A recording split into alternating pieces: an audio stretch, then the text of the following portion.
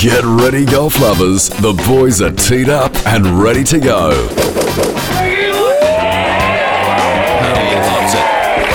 Backspin, thanks to Inside Golf. Welcome to another episode of Backspin, brought to you by Inside Golf Magazine, Australia's most read golfing publication. My name is Larry Canning, has been for a while now. Right next to me is Super Coach Gary Barter. Hello, Gaz. Hello, mate. Big show. 3 interviews, Gary, this show. Yeah, I'm looking forward to it. The first one, we're going to be talking to Aussie golf legend, current chairman of the Australian PGA, Roger Davis. We are still on the very eve of our 2 big tournaments, the Australian PGA and the Australian Open. Roger, being the chairman of the Australian PGA, knows a lot more about the game in Australia than we do. It'll be fascinating to listen to Roger. Course superintendent from the Australian Golf Club, Dan Cook. This is going to be fascinating because he's prepared the golf course for the Australian Open, of course, which is coming up in a couple of weeks. Yeah, he'll give us some great insights. He's obviously probably one of the best in the world at what he does. He's very humble, but the reality is he's done a lot of work at Augusta. He's actually worked. He's actually physically worked at Augusta for a few years, and we're going to mainly talk about the Australian Open, but his experience in setting up a golf course, not only just for the members to enjoy their golf, but setting up a golf course for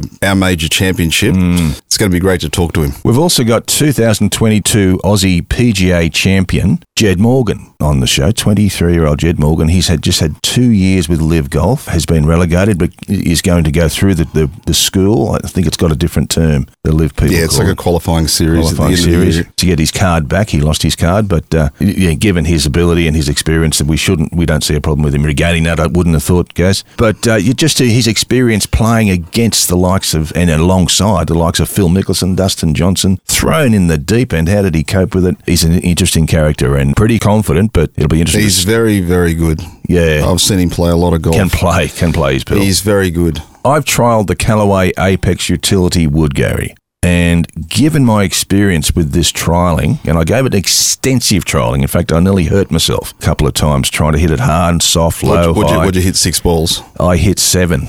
Okay. Yeah, no, and it was quite windy, and the sun was quite hot, and there was flies everywhere. It was things I do for the show. Interesting, and I've got a tip. I'm taking over tip role this show, Gaz, based on my experience with this utility wood. Our spit at the end of the show, it's more of a spruik by Rory McIlroy, who announced last week he was standing down from the PGA Tour Players Advisory Council. We're not sure all the reasons why, but we do know that he's had to represent the PGA Tour against all things that were Live for so long, and then it all changed. Yeah, he definitely got beaten up. Yeah, he's been belted. Yeah, so but he was playing some great golf in the middle of all these buildings. But he mentioned the Australian Open in part of his resignation speech. He was asked what the golfing landscape should or could look like going forward, and he mentioned opens, country opens like Canadian Opens, Scottish Opens, but he focused on the Australian Open, and he said the names on that cup that deserves that tournament to be back up. It was regarded as the 5th major. Yes, it has been mentioned. Like so we'll talk about 25, 30 years ago. And then,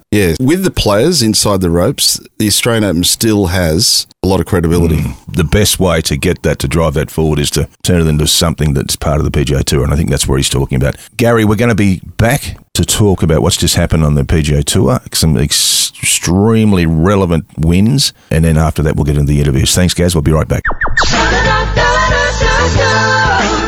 Gaz, the Ryder Cup turned up a couple of surprise selections from both sides, the American and the European side, but I think the most controversial was Adrian Moronk, our current Australian Open champion, being passed over by Ludvig Aberg, the Swedish player who we haven't heard a lot. Well, we're hearing it a lot about him very quickly, but the guy turned pro in June. So given that, and given what Moronk had done this in 2023/22, it seemed absurd that he was picked over Moronk. But since then, he has just lit up the world of golf. He played beautifully in the Ryder Cup, but now he's just won his first PGA Tour event. Didn't even have a card. I think he won his 4th or 5th pro event, didn't he? Or he was he did. In Europe. Yeah, in Europe. Yeah, and Ludvig Aberg. Yeah, Tell me what you think of Ludvig Aberg. He's 24 years old, Swedish. Yeah, he just looks like, looking at the next superstar, I think, in world golf. Have to be. This week, he led strokes gained tee to green, and on top of that, 28 putts around. And that's going to get it done anywhere in the world, isn't it? But his swing looks great. His demeanour looks great. He was asked after he won today, does he get nervous? He doesn't. He looks, I think they call him the Iceman. they compared him to Henrik Stenson, the analysts on the coverage. And he said, yeah, look, I do get nervous, but it's, I see it as a privilege to be out here playing. It was a dream of mine to be out here. He looks like the real deal, doesn't he? Yeah, 9 under his last round, 29 under for the tournament record. Beat the likes of, Mackenzie Hughes, a very experienced Canadian player. He beat him by 4. Eric Cole's having a fantastic year. Beat him by 7. So it's... It not only does he have the game, does he have the ability to play and go low and putt and chip, like you said, but when the pressure is on, when it really means something, and this is a life, well, I guess it was going to happen anyway. We were sort of half expecting it, but this is very early, this victory on the PGA Tour, which now gives him a 2-year exemption Masters. Game in the Masters. Yeah, it's just happening so quickly for the guy. Clearly, he has mental strength above and beyond most, almost like, dare we say, a Cam Smith type. Yeah, well, Cam's definitely got that. He's proven that. And to be that elite of the elite and to finish 61-61, I think he finished 2 61s in the weekend, is pretty impressive. To win though. That's always the thing that gets me. To win, you see those scores shot quite a bit on the PGA Tour, but when you got to do it to change your life and you do it, wow, that's a serious talent, mental talent, strength he has. So Ludwig Aberg, we're looking for great things, clearly, major wins. And what level would you say? Could he be one of the best on the planet? Yeah, well, in time will tell. You look at all the other battles he's going to face from now on in the media, expectation, just coming from where he's come from. Now he's got the expectation on his back. He's got the target on his back. The other really good players, whether it's John Rahm or Rory, they're definitely going to be looking at him with a lot more seriousness now. He's got to be looking at those guys in major championships with 3 holes to play, look at them in the eye and want to take them down because at that point, we don't play rugby league or, contact sport and run into each other, but they're really aggressive mentally at the guys that are at that level. So we'll see how he goes in that environment. Gaz, we've also seen a couple of late entries into the Australian PGA.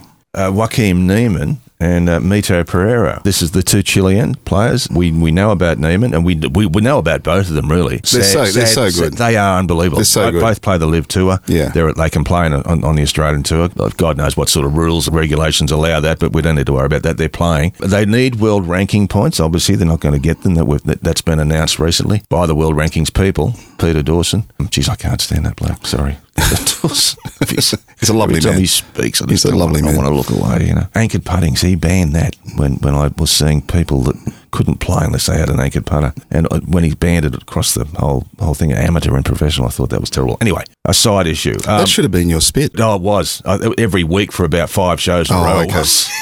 Yes, and I wrote it in Mag, I wrote it in Inside Golf, I wrote it everywhere. But world ranking points for those guys, like they're going to get pretty decent fields, as in world ranking player fields in the Australian Open and the PGA. So there'll be some value for them to knock off 1 or 2 of these events or have top finishes. They don't want to slip outside the top 100. Yeah. Oh, that's crazy that they are. But anyway, that's another story for another show. So Joaquim Niemann, Mito Pereira, you've been up close and personal to them and watching Matty play the Live Golf stuff, and you can see how good they both are. Different types of players. What would you? Mito's more a higher ball hitter, smasher. They're just very, very artistic, very sort of organic players that have grown up playing golf with clearly not a lot of science, clearly not a lot of insights into all the specifics that most of the other players have. They're very natural-looking players, very competitive, very adaptable, great win players. Just those players that have that 1% that other players don't have, like recovery shots. I'm not going to say they're like Ballesteros, but it's almost like no matter where you see their ball and no matter how you would think this shot is not on, they'll find something. Yeah, they've learned how to play, not so much swing. Exactly. So they're great for anyone that goes out of the golf. Definitely go and watch those play. Okay, guys, we'll be right back with our interview with Roger Davis. Backspin with Larry Canning and Gary Barter.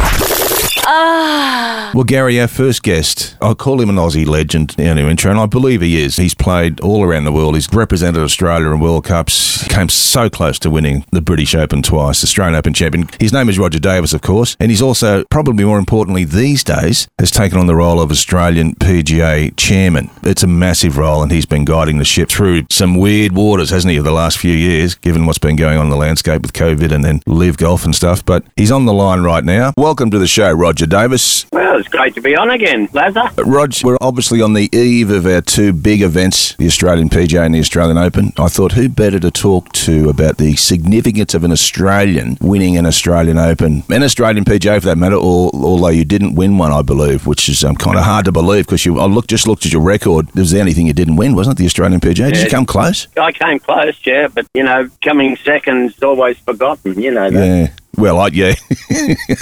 We've never even got to come second. Second would have been I'd have remembered coming second if I'd have come second in the Australian PGA. Yeah, the only good thing about coming second is your bank balance. Yeah, you get money. Yeah. Which was interesting. Last show, Roger, we were talking to Jimmy Emanuel from Golf Australia about the Asia Pacific Amateur Championship and that playoff. I don't know whether you caught. Were you there? I went down for the week, but I took off on I had a big dinner on the Saturday night, and I took off Sunday morning, so I didn't actually see the last round.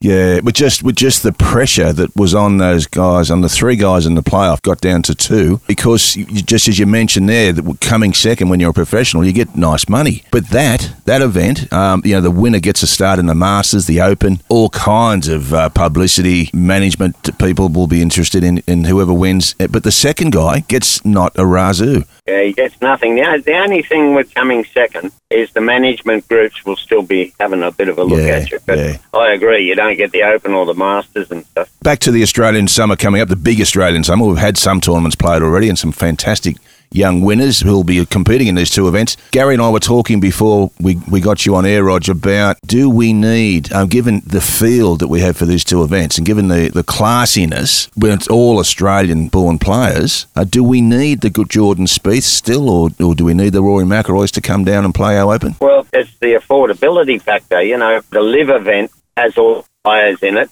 because they're paid huge fees. I mean, if we tried to run a live event, for instance, I'd send the PGA broke within 6 months.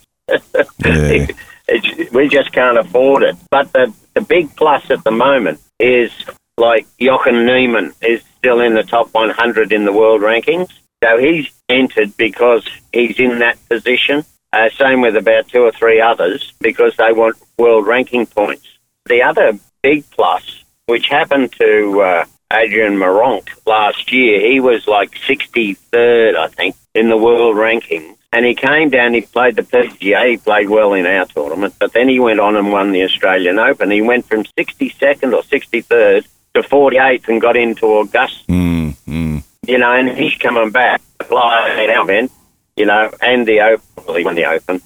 Well, in my opinion, you always defend titles, but, he's come back to our event as a thank you for getting him into Augusta. He's had an amazing year. He's won 4 times. I know. I can't believe he didn't get in Ryder Cup. Oh, it was stunning, that, wasn't it? But then you look at the guy that got in ahead of him, Ludwig Aberg, who has just won in America. Have you been watching him, Gary? Have you been watching his progress? Yeah, since the Ryder Cup, it's been stunning. He may be the next superstar. He could be. He's a world beater. Roger, have you seen him play at all? I haven't, but I'd heard about him. Yeah, okay. The rumours were out. He won on his 6th attempt in a golf tournament. He had featured. He'd featured every week before. Yeah, then. I think they picked him in the Ryder Cup, and he hadn't even played a major. No, he hadn't. No. Hadn't teed up. No, it's 3 months. He was a pro. See, in the old days, you couldn't do that, and this is where, everything's changing. In the old days, I think you had to play on tour for like 2.5 years before you qualified. Yeah. Okay. These days, everyone sort of, with the communications, everyone knows how good a player is before he even comes out, And amateur events are bigger and better than they ever were, aren't they? Certainly are. But our field's pretty awesome, though, isn't it, at the Aussie? Like the Australian Open field. Australian PGA, Australian Open, it's a fantastic field. Yeah, like I just was looking at the players, even though we mightn't have a Rory, the quality of the field is still Very, very strong. And in saying that, for instance, McIlroy, to get him, and he's most probably valued, he's a bit sort of Tigerish in some ways, where, when Tiger came down to Kingston Heath and it cost them $3 million, the state government, they reckon it generated something like $21 million with people going down the peninsula and playing golf and, for a week and going to the tournament for one day. McIlroy sort of most probably is in that position. His fees most probably $2.5–3 million. But one thing I heard the other day about Rory, he goes back to Ireland for 2 weeks and doesn't charge him an appearance fee. Yeah. He's given back to his tour. Okay. Interesting. Which is fantastic. Yeah. He seems like you'd have met him, Rog, wouldn't you, Rory? Yeah, he's a really nice guy. He's real, isn't he? We see him interviewed on TV and stuff, so it's kind of a little bit masked and filtered, but just off the course, without a camera there, he's still, I believe, just a champion bloke. Very natural. And he's resigned from the PGA Tour board over there, I see, in the States. Has he? I didn't see that. No, he's resigned. He's stood down, done his job, and given how well he played while he was doing that job and copying it left, right and centre from the media, which it was stunning to see what he was doing on the course, wasn't it? So imagine what he would have done without that. It's like a tyre from around his neck removed, and he'll definitely be playing well. Jason Day, I believe, having his 19th child, so he's not playing. So, you're the only one missing. But the likes of Cam Smith, it's good to see Cam Smith, Cam Davis, Leash, and all our guys coming back. And Minwoo Lee, I know you've seen Minwoo play. Gary and I are stunned with the talent this guy has. You'd be the same? Oh, yeah. He's and Lucas Herbert as well. Yeah, of course, yes. The two of them, both of them are playing well, but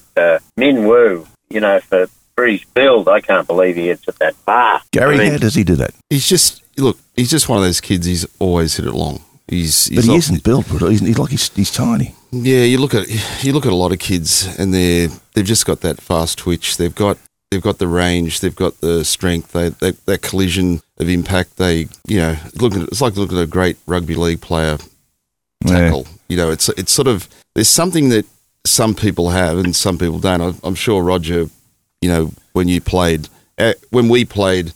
it was more built on precision and accuracy and navigating your way around the course. But the kids now are definitely have a power component attitude, even from 14, 15, going to the gym, college players. It's definitely, it's the game is changing in that regard. But Minwoo, he's got, as Matt Jones would say, he's sort of got gorilla power. What's your take on the modern game, Rog? Obviously, I'll put Gary and I in your period of when you were at the top of your game. We were playing. We were down the other end of the field. But you were actually pretty long. I was going to say that. Yeah, you were actually pretty long for like back then, weren't you? Yeah, not too bad. I sort of was always in the top sort of 5%. That's what I thought, and into the breeze too. Like, even though, I did notice. So, like, you wouldn't even remember, but you played with Parry and Ozzie Moore in '87 at the Aussie, and the ninth hole was into the breeze. And Ozzie Moore was a really long hitter back then, wasn't he? Mm-hmm. Yep. But he very spinny, and I reckon you got him by 40 yards into the breeze off the ninth tee. It was like a low knuckle. Yeah, but without a hook. That's what I'm saying. Yeah. So, but it is definitely an advantage. There's no doubt about it. The length. Yeah, but if you don't have power, don't even think of turning pro. Yeah. I mean, we got some stats through the other day that'll just blow people's minds out. When John Rahm had that 3 months where, he just fired on all 6 cylinders, they put all his cards through a computer because, the handicap system's standardised now throughout the world. So they put all these cards in the system to see what sort of handicap he'd play off. And the guy at the time who was 125 on the money list, they put all his cards through as well. And in the old days, people would come up to me and they'd say, "Oh, Roger, my son, can you tell me if he's got a chance of turning pro?" And it was the hardest question ever because, the way I used to sort of get away with it in some ways was, if he's good enough to play for Australia, he may make it on the tour. But in saying that, Gary Player, when he started off, couldn't crack an egg, nor could David Graham. But hard work and, got him through. But John Rahm, they put all these cards through, getting back to the subject, and he was plus 10.6. Was he? The amazing thing was the guy who was 125 Yeah. was plus 9.1. Okay. Wow. 1.5 difference between the best in the world and most probably at the time 125 on the money list in the PGA Tour is most probably 150th in the world, right? And it's only 1.5 shots. That is unbelievable. It's absolutely amazing. So the power in the game, and you know the thing I watch, I still watch golf because I like it, and I watch the men's tour and the ladies tour, and both tours just amaze me how good their short games are. Yeah. You know, their short games now are far better than ours. We had a guy like Seve, you know, we had the odd sort of person, but everyone's short game now is just to die for, you know. The short game has become, obviously, it's always been important, but more important given how far the ball goes as well, Roger. So those 2 points sort of lock together, don't they, where they're hitting the ball that far that they're hitting such short yardages. I mean, all the clubs are different loss and strength, stronger now than they used to be, but they're still, you know, how many par fours does Rory hit anything more than a wedge into it? It wouldn't be many, would it? Oh, no. And the thing is that, you know, most of the really good golf courses are landlocked. So they really can't go back any further. So, I mean, there's a lot of discussion going on at the moment between the USGA, the R&A, the tours and the Alliance, you know, the club professionals, the PGA, and on what we're going to do, you know. It's already sort of ruled out 2 golf balls. We don't think that's the way you should go because golf is such a healthy game at the moment. Memberships are full, everything's full, and all of a sudden take away off your club champion 20% of his yardage. He's not going to be real happy. No, that's right. It's a terrible path to have to go down, isn't it, and address. You can't win. There's always going to be a losing aspect to that argument, isn't there? You coming up to the PGA? Yeah, I'll be there Thursday morning, yeah. And then the Australian Open, of course. Yep. It's gibbering stuff on radio to people that are interested in some golfing dribble from a veteran old nothing. What am I, Gary? Yep. Must be something. What can you? I'm tall. A lovely swing. Yeah, a retired tournament player. Oh, thank you. Club That's pro. it. Active journalist. Active, okay. Yeah, Active. and Does active mean people read it or you just write it? I mean, I'm active writing it. The people read and a it. fiddler on the range with your swing. There it is. Well, it's a great summer of golf coming up, Roger. Thank you for being part of the show. I look forward to catching up with you, as everyone does, a chairman of the Australian PGA and a good mate of ours mate, on the show. well done with that, mate. Yeah, thank you. On behalf of all the PGA members in the country, mate, for what you've done. Yeah, thank you. Catch up, boys. Thanks, Roger. mate. See you, Bye. mate. Okay, bye. Backspin with Larry Canning and Gary Barter. Gaz, who potentially could be the most important person at the Australian Open? Could it be the person that prepares the golf course and has done so for the last 6 months for the Open? I think it probably is. It'd have to be. We've got him on the show. Yeah, it's exciting getting him on. Yeah, Dan Cook, the superintendent from the Australian Golf Club. Dan Cook. G'day, Dan. Welcome to the show. Yes, well, from there it's only down, right? Yeah, it can only go down, mate, from here, yeah. Obviously, flat out getting ready. Are you still? Is everything in place? Are you happy with the way the course is being set up? Yeah, I think obviously it's a pretty big lead up and timing is probably key. A lot of people kind of talk to us and say good luck with the weather, but we know the weather's inconsistent. So for us, it's all about making some adjustments as the weather changes. And so far, so good. The weather has been on our side and we've been making the necessary adjustments. So we're pretty comfortable at this point. How much work goes in? I know it's pretty hard to quantify how much work goes into preparing a golf course for an Australian Open, but just the things that the listeners may not be aware that you have to do to get this golf course ready. I mean, I think it all starts kind of 3 or 4, maybe 5 months ago in the spring renovations. So conditioning the grass, and we could be kind of a little bit considered like farmers. You know, we do a lot of work early and then it takes a little while for the fruits of our labour to kind of show themselves. And I think that's the same with us. So we did all of our work in spring. We did our fairway renovations. We did our greens renovations, and we've allowed the weather to come to us. And I don't know, for me, sometimes I'm up the front of the ship and there's 20, 22 guys and girls behind me, and those guys have been doing fantastic work. So we're starting to see the fruits of our labour kind of come to bear. When you say there's 22 behind you, during the course of the week of the Australian Open, do you get more help? Do more machines, or you're covered there? Yeah, we definitely do. We reach out to some like-minded clubs, and some clubs are helping us out, as are some of our suppliers. We also reach out. We have a group of volunteers coming. So I think this year we have 35 volunteers from all around the world coming to join us. Okay. some superintendents, some assistants, and some industry folks. So they will definitely provide us with a whole heap of help. Do you go to any other tournaments? I do. I'm lucky to head over to the Masters every year. That's where I was heading. I wanted to ask you, and no would have put a kibosh on the rest of the conversation, so I wasn't going to ask. But yeah, okay, so you've done the... So Dan, how long have you been doing that for? I worked there full-time in 2007 till 2009, so that's where I cut my teeth, so to speak, and got exposed. I had done PGA Championship and done some LPGA events and PGA events, but that was the first time I had seen the Masters when I was working there full time. And then I've been back every year since, except for a couple of COVID years. So tell us more about that. Tell us about Augusta. The membership. Did you meet all the? Do you deal directly with the Fred Ridleys and the Howard Hardens and the whoever else has been the chairman of that place? Yeah, well, I mean, I don't get too dragged away from the Australian Open because my backstory is one thing, but this event is really cool, and it at the Australian Golf Club and all of that stuff is super cool. So, but my Augusta story is really cool.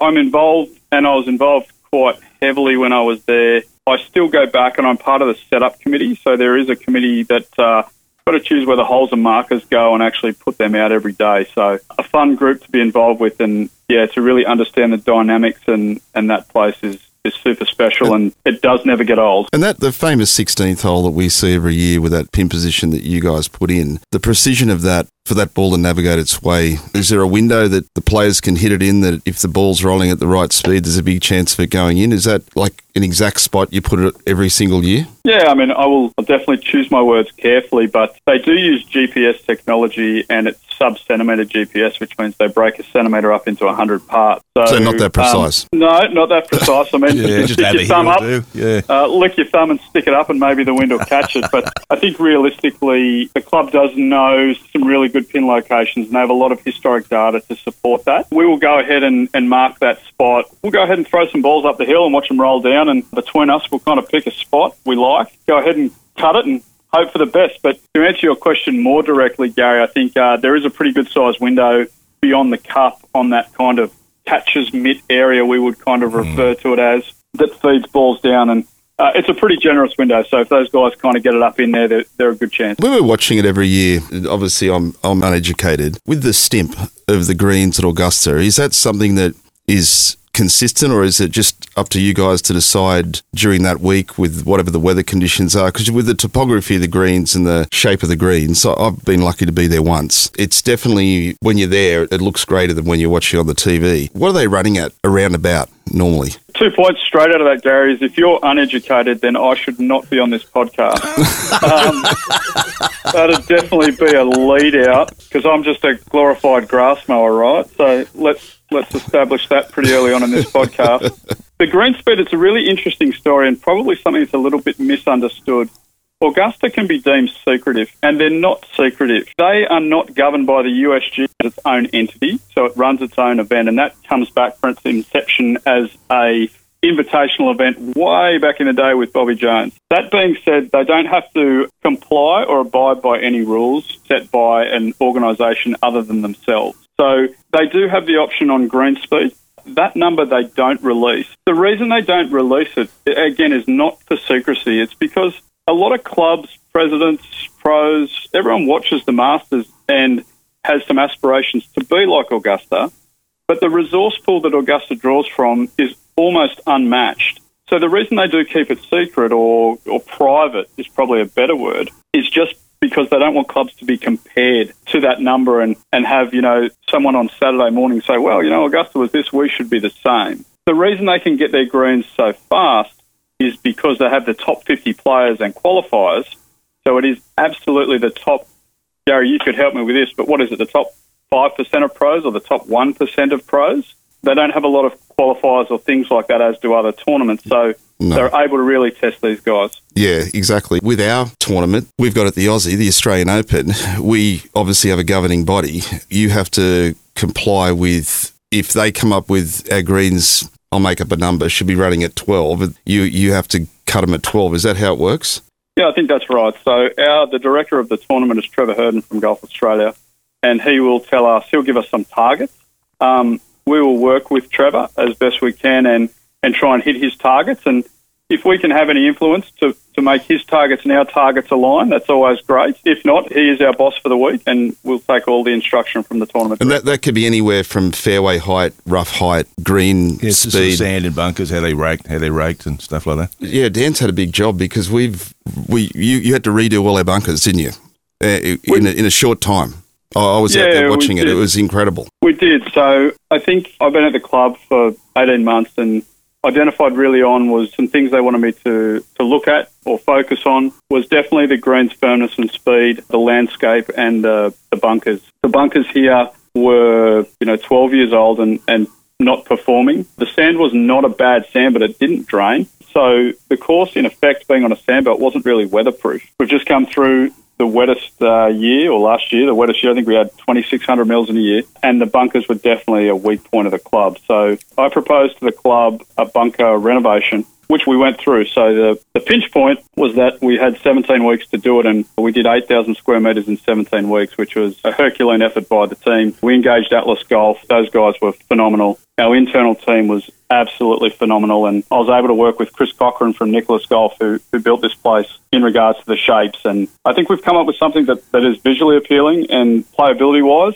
it's absolutely appealing. We're still working on some firmness of faces, but overall we're really happy. They were weatherproof tested Saturday week ago. Saturday night, Sunday morning, we had 55 mils or 2.25 inches on the old scale. We didn't have any washouts, so wow, really happy with that. It was perfect because it was right in front of our club champs semi-finals, and we had ladies club champs on the Monday into a Melbourne Cup shotgun onto a Tuesday, into our regular members comp on a Wednesday. So previously the bunkers would have been GUR for several days, and we were able to avoid that and also use our labour kind of where we wanted to use it rather than rectification work. But if I push back or segue back to your original question, Trevor and I have been working together for probably 6 months in regards to heights of cut for rough, bunker preparation, things like that. So definitely don't want to give any of the listeners kind of some perception that he just kind of jumps out and springs stuff on us. We definitely work together a long way out. We talk about some things, and as it gets closer, probably the conversations get more strong, and anything that's out of place, he'll kind of bring to our attention really quickly. But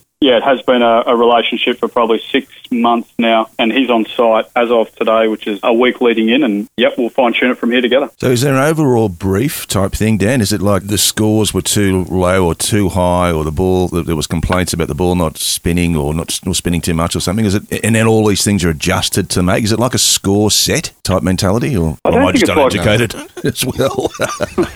Well, listen, I think you're keeping good company today. But let's just say I think the biggest difficulty for a tournament director is the weather and the unpredictable nature. So he obviously represents the players, and he has to make sure that the players are comfortable with the golf course, has to represent the sponsors, has to fit it into a TV slot and sell advertising space, has to get patrons around. So he has, I don't envy his position because he has a lot of balls in the air. No one wants to see, 26 under win their event, and he doesn't want to see +6 win the event. So something in the middle of that, he has to play a balancing game and an act, and he does a good job of it. So I think he probably has a score in mind, and we haven't had this exact discussion. But I think what we're looking for is to make sure the event can be run and won, and to make sure it can fit in its TV slot, and make sure the players are happy, and the members of the club who own this club are really happy with it, showing off their club on TV. And the girls playing the same course as the boys, there'd be some adjustments he would have to make. Absolutely, yeah. And not to leave out the All Abilities, yeah, they play the Thursday, Friday, and Saturday as well. So we definitely we have to think of those folks because they are part of this combined event. It's a really good initiative. I mean, I've got a young daughter myself who's 8 years old, and you can't be what you can't see, right? So she's going to see some of the best lady pros on the planet, play the club that her dad looks after, and hopefully one day she knocks a ball around, she'll be what she can see. I think the course looks amazing. People will say to me that the Australians are always pretty good, and the players, I should say better than pretty good, but the players all love coming to the Australian. It feels like a big event, but I've been at the club for 35 years, and at this point, if we toot off tomorrow morning, at this point, it just seems really, really fair. Fairways are beautiful. I think you and I talked 6 or 7 weeks ago after you'd done the fairways and how firm they were, and just that ball ground contact, just the way the divots cut. There's a couple of years ago the surrounds were quite grainy. That's starting to get a bit better now. So it's that beautiful balance now that I think will get definitely a fair winner. Well, firstly, thank you for the compliments. And again, I stand up the front of a bus of a team of 20 or 25 people. So realistically, I'm just the bus driver, and there's a bunch of people behind me, my staff, that are doing a fantastic job day in and day out. But all those things that you talked about, there's probably a slight difference in philosophy. The golf course used to be quite bony and hungry and lean, and I'm okay with that because I think it provides really good playing surfaces, but I'm probably a little bit greener in the rough because I want to see a bit of definition and a bit of ball grab. So we've definitely added a bit of fertility to the longer grass, and hopefully the players will kind of see a bit of value hitting the fairways rather than being in the rough. Yeah, it's perfect at the moment. I was out there Saturday afternoon, and it's like the ball, when you drop the ball, say from knee height, and it's not going to come in like that exactly when they hit a tee shot, but you sort of see half the ball, half of it's down. Yeah, first cut. It's exactly what it should be. So it's not going to be just chop and gouge and get it down there. They will have the opportunity to get to the green, but then the disadvantage is the lack of spin, and then they've got to work out what the best place is to miss it, whether it's a bunker or a chip. It has that enough difficulty factor, but it's not stupid. That's what I like about it. Yeah, well, we'll take that as a compliment, so thanks. Yeah. But I think realistically, in regards to some other comments we talked about, the surrounds we've done a lot of work on. We've actually been dusting or applying sand to the surrounds to firm them up. We're going to roll them the week of, so they should firm up quite nicely for us leading into the event. The fairways are getting cut a little shorter than what they've been cut in the past because these guys just want really crisp contact, and we're aware of that. So we have gone lower than the fairways have been cut here before. But I think overall our surfaces should present really well, and we're just really hoping that our members are proud of their golf club as it's on TV, and hope that the players have a great week. And like Gary said, as long as an Aussie wins it, I'll be really happy. Who is going to win, Dan? Who's going to win? Well, I saw Matt Jones out there hitting some bombs the other day. He's been around and about. I'd love any of our guys to win it, Cam Smith, Minwoo, Leash, even Micheluzzi, I saw him win yesterday. Any of these guys that are our boys, let them win. That's all. Keep the cup at home. Good on you, Dan. Awesome, mate. Thanks so much for being on our show, Dan. Thanks it's very much, insightful, and the listeners will be intrigued, as Gary and I were, with all that stuff. Thank you very much again. Thanks, Dan. No problems at all. Thank you, mate. Bye. Gary, what a year or 2 years it's been for young Australian PGA champion in 222, Jed Morgan. You rate this guy as a massive talent, don't you? He's only 23 years old. He's played live. He's now played alongside some of the greats of the game. 25 major championships on the live tour. Yeah, about 12, 15 Ryder Cuppers. Yeah. You're going into a pretty big school there. Thrown in the big ocean. And he handled it well. He's very, very impressive. I think it'll only be great for the rest of his career just to be teeing it up with those guys, competing against those guys. He's got no weaknesses in his game, and I look forward to him, being one of those guys that definitely top 50 player in the world, winning a major. Could be more. We don't know. But he's definitely got his blue chip stock, that's for sure. He's You wouldn't believe it. He's on the line. Wow. Well, welcome to the show, Jed. Thank you for having me, guys. A lot to talk about with you, mate. I'm really fascinated I'm intrigued to hear your experience on the live golf. But let's put it back in perspective just for a moment. We're on the eve of the Australian PGA Championship. You won it in 2022, extremely handsome. Yeah. No, I don't think anyone's won it by that many shots. I know you know the golf course pretty well, but that was an extremely, let's say, a one-off win that we won't see very often. So you can play your ball. It was very obvious that week. How's your game heading into the PGA? Are you in good shape? Yeah, no, it's been a good year so far. Everything I think supposed to happen happened, and a lot of learning that I didn't have at the start of the year. So hopefully I can finish strong at the end of this year. You're 23 years old. My God, you're still a little child. You eating solids yet, Jed? You can eat solids now on your own. Yeah, I'll stop drinking through a straw. Yeah, that's the way. You're learning on the live golf tour, and this is we haven't had a chance to talk to too many people about what that's like. Someone going in at such a young age, playing against the Brooks Koepkas, Dustin Johnsons, Mickelsons, playing with and against, teaming up with Cam Smith, multi-major champions. Let's start with, what did you learn in terms of how they play, how they manage themselves around a golf course? Was there something that was missing in your game that you had to work on? I think I wasn't as blind going into it this year. I obviously had last year's experience to draw from, but even my effort last year came pretty quick. Like, obviously, it all came off the back of winning the PGA at the start of last year.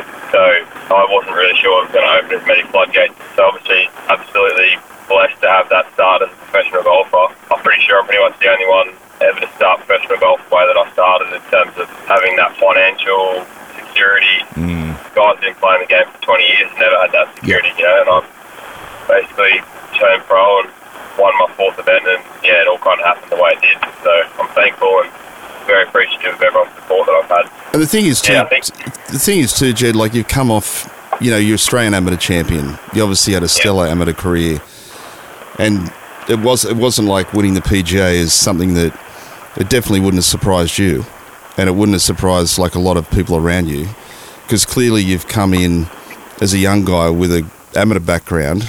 You hit the ball a long way, and like Jonesy won the Australian Open at the Australian on his home course. And as you know, you could win at RQ on your home course, but you still got to play golf, haven't you? Yeah, well, I missed the cut last year, obviously, and whilst I was a bit crook, I still missed the cut at my home track, and I can't remember the last time I shot over par at that golf course, you know, so still need to hit the golf ball and you still need to make putts. Like, that stuff doesn't happen by itself, so I'm extremely proud of my efforts, I think. Just the way that I kept pushing myself to keep going. Obviously, that last day, a pretty big lead to sleep on, and I handled it, I think, as a professional should, and went out there and tried to win by more. And it was a Christmas week.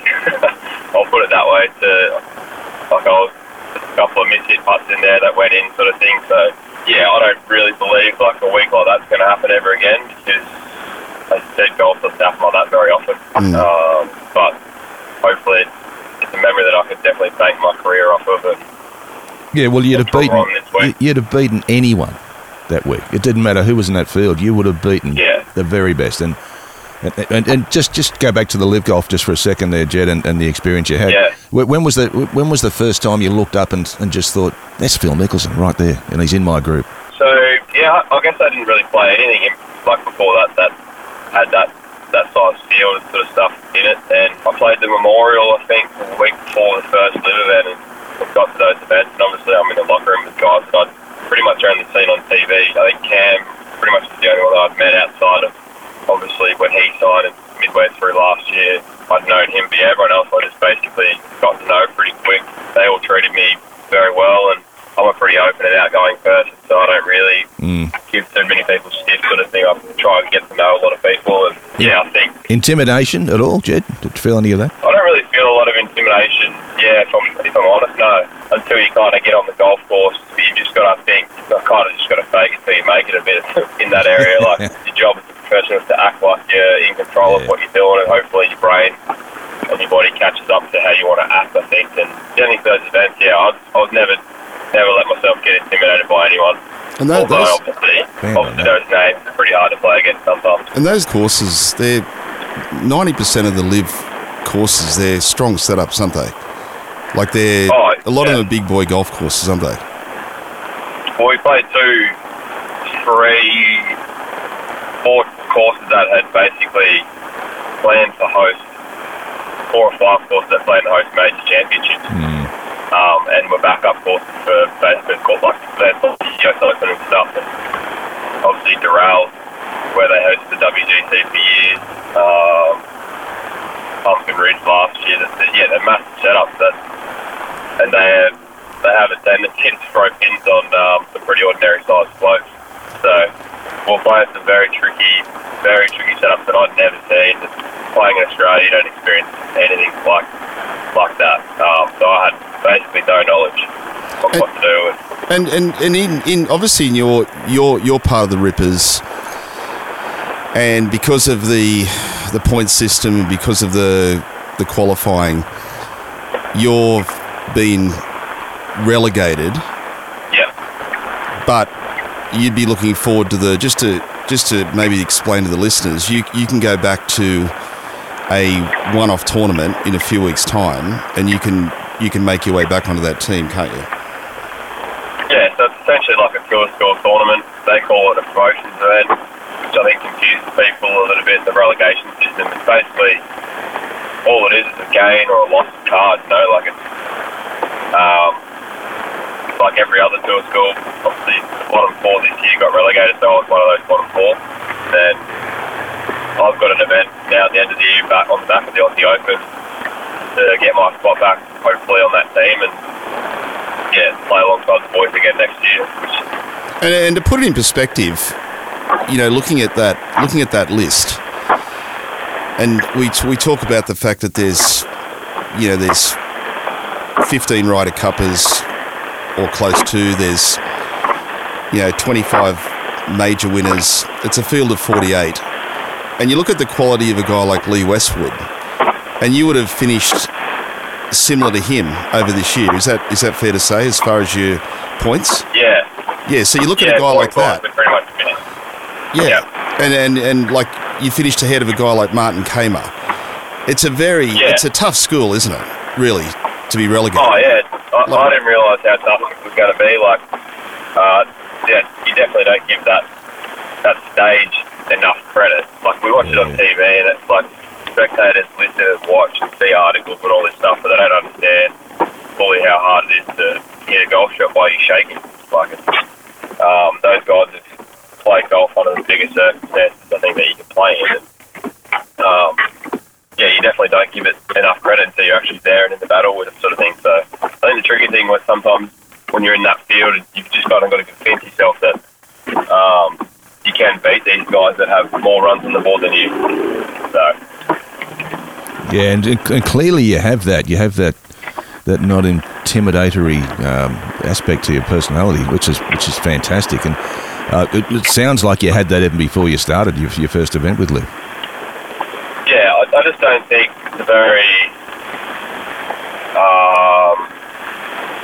I think when you're intimidated, it shows. Like, you've just got to act like you're not and hold yourself together. I think that in reality you are obviously intimidated. You just got to basically know that that's part of what you're doing to get over emotions like that. I suffered a few emotions as a kid. That's held me in good stead, I think, dealing with situations like that, mainly anxiety. Right. Okay. So I think that was a big thing. And at the time, I obviously hated it when I was a kid because I was scared of these things that weren't real, sort of thing. And I think your brain just figures it out. You've come from the other side of it. It understands. Yeah, you realise that time pretty much heals everything if you do the right thing by yourself and by others. So, I think they're the things that I've kind of drawn off of. And what's the team dynamic like? Just in the locker room and with Cam and Leash and Matt and practice rounds, and you're obviously a great mate of Cam's. Yeah, it's just my observation. It looks like a great sort of environment. Do you get much advice from those guys when you're out there playing? Yeah, they were great. I was lucky. We were easily, I think, the best team dynamic that Liv had to offer, I think. We're all great mates. Like, I'd known Cam, obviously. I didn't know Jonesy or Leaf too well, but they're great blokes and they're good to go into battle with. We obviously, I got to know their families very well, which I'm very happy about. And you guys, you won in Bedminster, I think you won, didn't you? Yeah, Bedminster, we had our first win. So the boys, they believe me definitely more than I believe myself. So it's time for me to catch up and basically start telling myself the things that they tell me. And they've been great. The way Jonesy and Leash and stuff have been to me all year, and how supportive they've been in camps, obviously just a great role model to look to and how to put up with tough situations, because he wins. Like, he's won a couple of events this year where it hasn't been that pretty, and he's easily the toughest mentally in the world. What do you reckon it is with Cam? Like, what's the X factor he's got? Like he's obviously a hell of a player, but he just has this amazing ability to be able to play with what he's got and compete. What do you reckon he's got? When it really matters, the most important times. What do you see with him? I think, I haven't been playing golf long enough, I think, or sport long enough to be able to comment on what he's got, because I don't really know. I've seen it obviously firsthand, but his mind's just a steel trap, like he's so good at blocking things out and making nothing else the problem apart from what he's like a 6 foot putt in front of him. So blocking out's probably not the right term. He just knows that everything comes to the price, I think. So if you want to do this at the highest level, you got to be willing to suffer for stuff that you don't want to suffer. And he froths it. He just loves that stuff, and that's what I definitely didn't have that as a kid. I didn't have that growing up because I didn't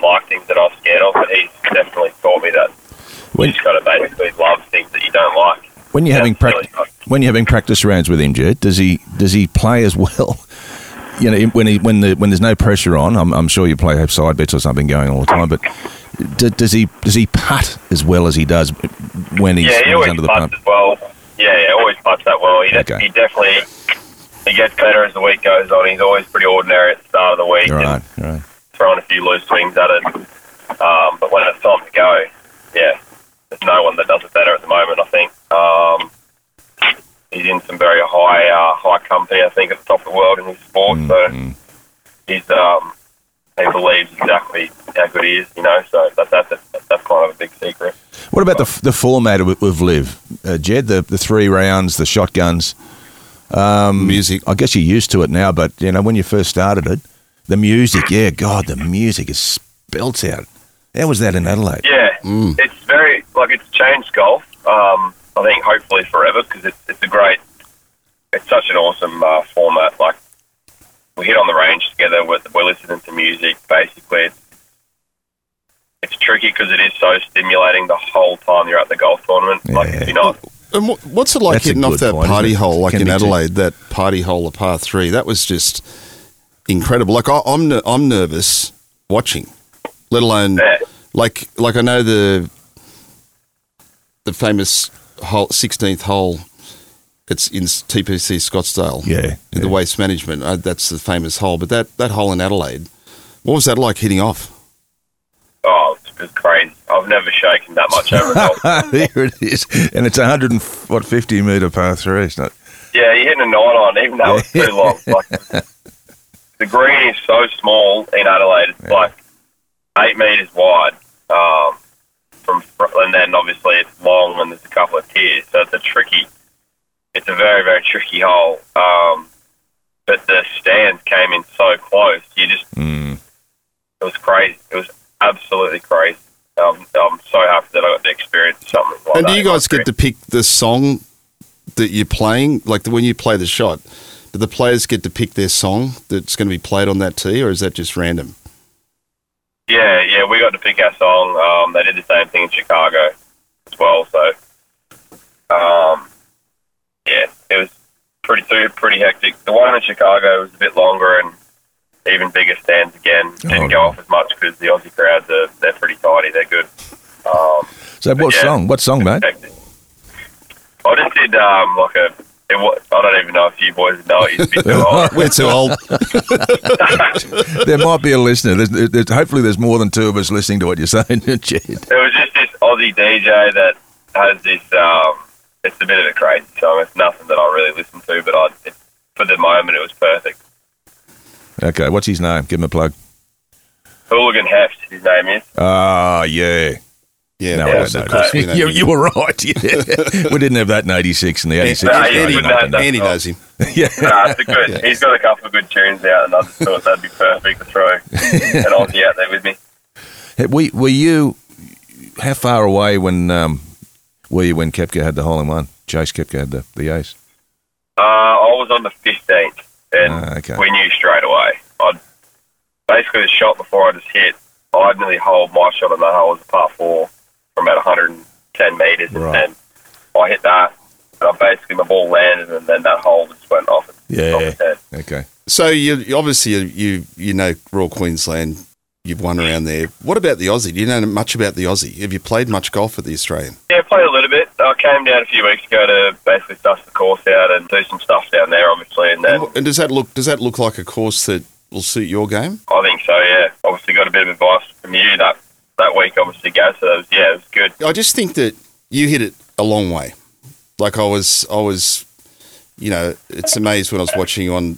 Obviously, I've been to many live events and how strong you are, but it's not like you go at it that hard. You're just a big guy. You look like you should be playing the NRL, to be honest. Yeah. I wouldn't go that far, but yeah. but I think that the Australian traditionally, the winners there, if I look back, it's everyone sees it as a ball striker's golf course, but you've got to have a pretty good short game. You've got to be pretty artistic, and it's not super strict off the tee. As you know, the courses that you're playing, when you get on the tees at the Aussie, a lot of them would look like an airstrip to you. And but it's actually the irons and the navigating your way around where the pins are. So it looks to me that those sort of players that are very, like a Cam Smith, I think Cam's been close a couple of times around there. I think even Brett Rumford, when Brett would come and play there, coming from Europe, he'd enjoy it around there. So, yeah, with your short game as well as your length, I think it should set up pretty well for you. Yeah, if I do the right things and if I focus properly, I think, and yeah, I mean, any golf course I can play golf on, I'd like to believe, and I want to be a player that can play definitely on every golf course. When I went and travelled a lot, I felt that Bedminster was a really hard course. Like, obviously I'm not playing it, I'm just looking at it. And you did well around there this time, didn't you? Like, you shot 5 or 6 under one round, didn't you? Yeah, the last round shot 5 under and had a blowout a bit in the second round. The first round ended up grinding out a good one over. Yeah, so you can definitely play strong golf courses. Oh, yeah, strong golf courses is where I should excel, to be honest. Length is a pretty big advantage, and when you come out of pretty thick rough, I should excel definitely in longer golf courses, and I need to tighten up my game when it comes to the shorter and smaller golf courses, so that's the biggest lesson, I think. So if we the shorter and the smaller one. If we can get you at like 25-1 at the Aussie, is that a good bet? Like, I think so. Yeah.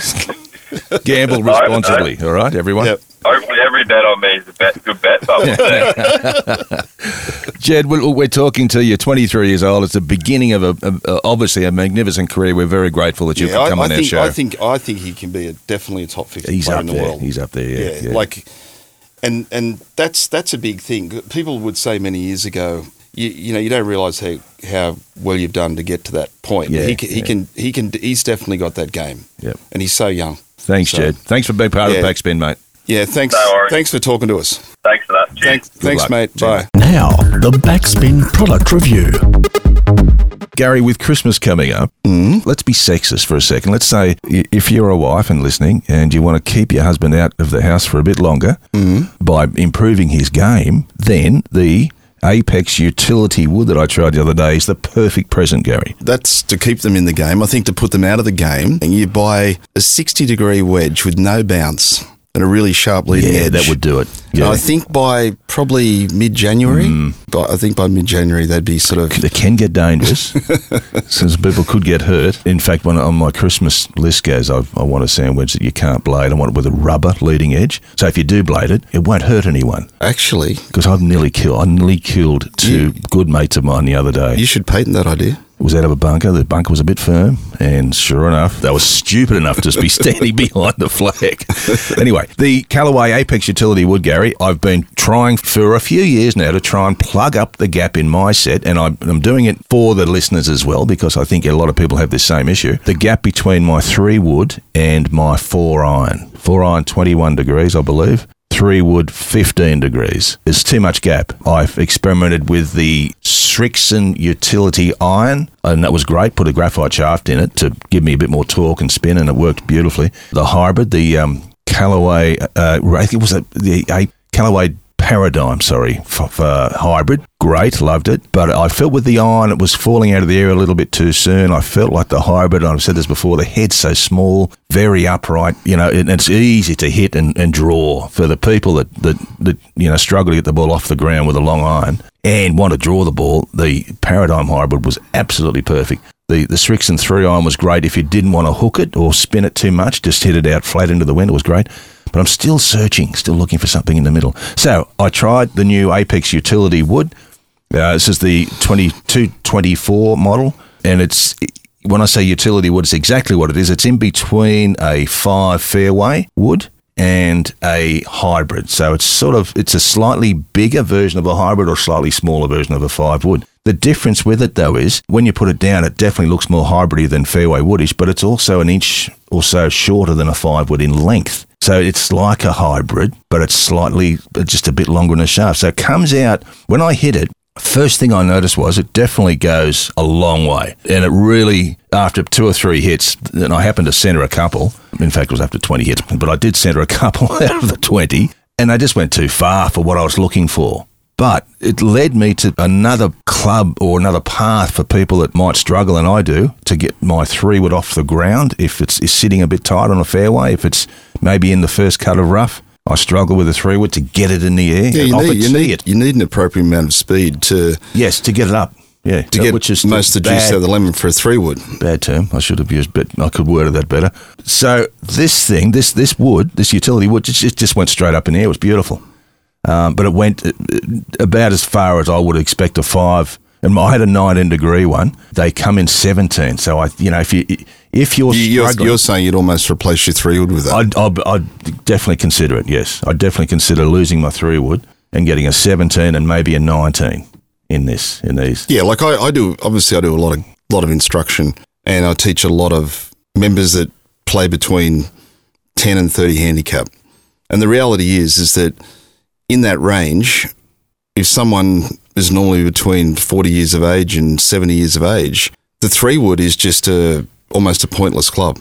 Getting that, isn't it? If you're not getting your speed up, we talk about clubhead speed, ball speed, but if you're not getting your clubhead speed up with a 3-wood at least 80 miles an hour, which is a stretch for a lot of us, you're not getting the value out of it. How often does the average player hit a 3-wood off a tee? I mean, if you're not long, I'm not very long anymore. Well, never really was, but I'm definitely not long. So I don't find myself hitting a 3-wood off a tee anywhere. Yeah, the thing I find at the Aussie, and this is a small sample, it's just the Australian Golf Club. Our par 3s there, the 4 of them are very similar in length. And I'll often get, the players that I'm teaching, they'll require a club that can navigate to about 170 metres, something like that. Yeah. And I'm sure everyone at their own golf clubs will be looking at the par 3s. But as far as thinking about hitting a 3-wood off the fairway and landing on the green, it doesn't work. No, just forget about it. Doesn't exist. No, so you've virtually got to tailor your set for where you're playing most of your golf at. This particular club, they also use AI technology. Now, artificial intelligence, which sounds like a bit of a marketing spiel, but the reality of that is far more significant than just something to sell a golf club. It actually is real. They had, it's something like 50,000 hits recorded on a computer. They're not by a robot. They're by real golfers, real people, from choppers to pros. And they gauged every single mark on the faces. And on the back of the face, they have strengthened all the areas, the most common areas where you will mishit a ball. And they're doing it with their driver, which I can't talk about just yet, but probably already the Paradigm have as well. It means that they then create a club for a market, a separate market of someone who hits the ball very short, might be a decent player, hits the ball very short, but always gets the ball a bit high on the toe. The person who really struggles, who might get the ball low on the heel, that club head will be designed slightly differently to the other club head. But it will have this technology in the face, this AI face. And when you look at the back of it, I saw pieces of it carved up. You can see all these humps and hollows and bumps and things on the back to go exactly behind where the mishits are coming from. It's astonishing. I couldn't mishit this thing. I could mishit the living daylights out of it. Well, I'd be definitely. I looked up and it was just going the same. You'd like to get that for Christmas. Well, wouldn't you? It would definitely keep hubby out there longer, but keep him away from that 60-degree wedge with no bounce. This is a winner for me. It didn't quite fit into what I was looking for, but that's just the fairway wood replacement. It is gold. Yeah, that's just from how far it goes. Yeah, it just went a little too far. But it's a fantastic golf club, and it's going to be a huge success for Callaway, I know. Guys, we'll be back with something of a positive spit.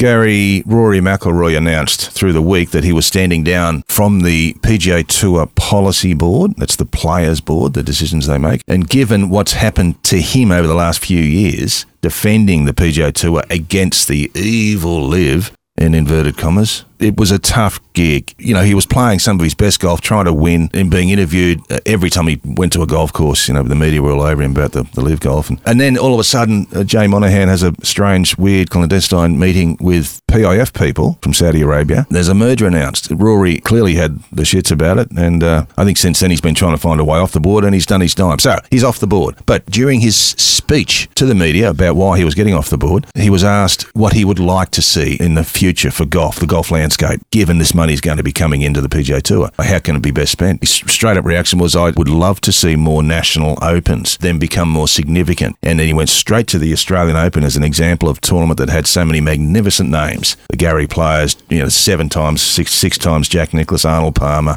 some of the greats. And that was obviously because there was an IMG arrangement with Dunlop Sledgers, but it doesn't matter. They were playing and their names on the cup. Rory would love to see that tournament significant again. regain its significance. Some of this, and he's suggesting that some of the money that's being spent could be made available to the Australian Open and maybe even part of the PGA Tour. What are your thoughts? Our Australian Open, like we're very passionate about it, but it was always looked at like the fifth major.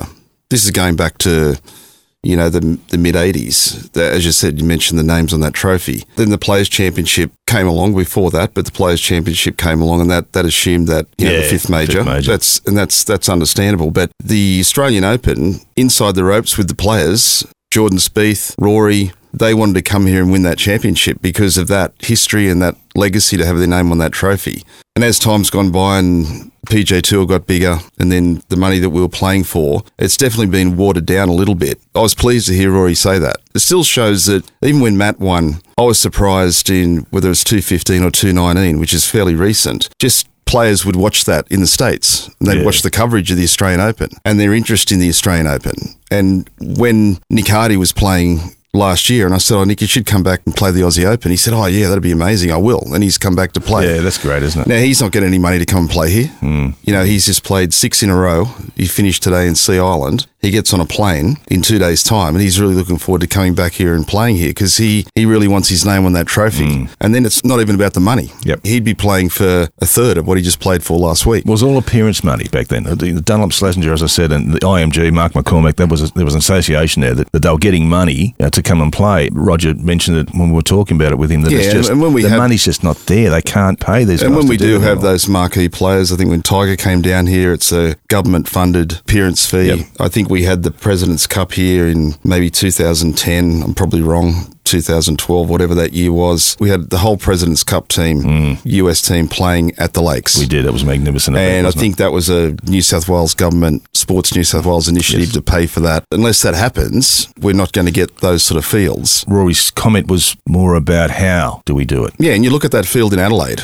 for Liv. Yeah. And you look at Dustin Johnson, Brooks Koepka, Louis, all those players. So clearly, if that vision becomes a reality, that would be amazing for golf in Australia. And to get that trophy back with the profile that we would love it to get back. I think we're a chance, you know. I'm a classic negative pessimist. If you can be a negative pessimist, I'm not sure there's a positive pessimist. But yeah, I think this is going to happen. I reckon something's going to come of this. And it's going to come from the PGA Tour. It's going to come from that money that's coming from Saudi Arabia. Gary, we're finished. Thank you to our guests. Dan Cook from the Australian Golf Club. Yeah, of course, Dan was Siva, good. Roger Davis, Jed Morgan. I've had a great time. It was good. It was a good show. Always love your insight. And we'll be back right after the Australian Open. Thank you, Andy. Thanks, Andy. Thanks, listeners.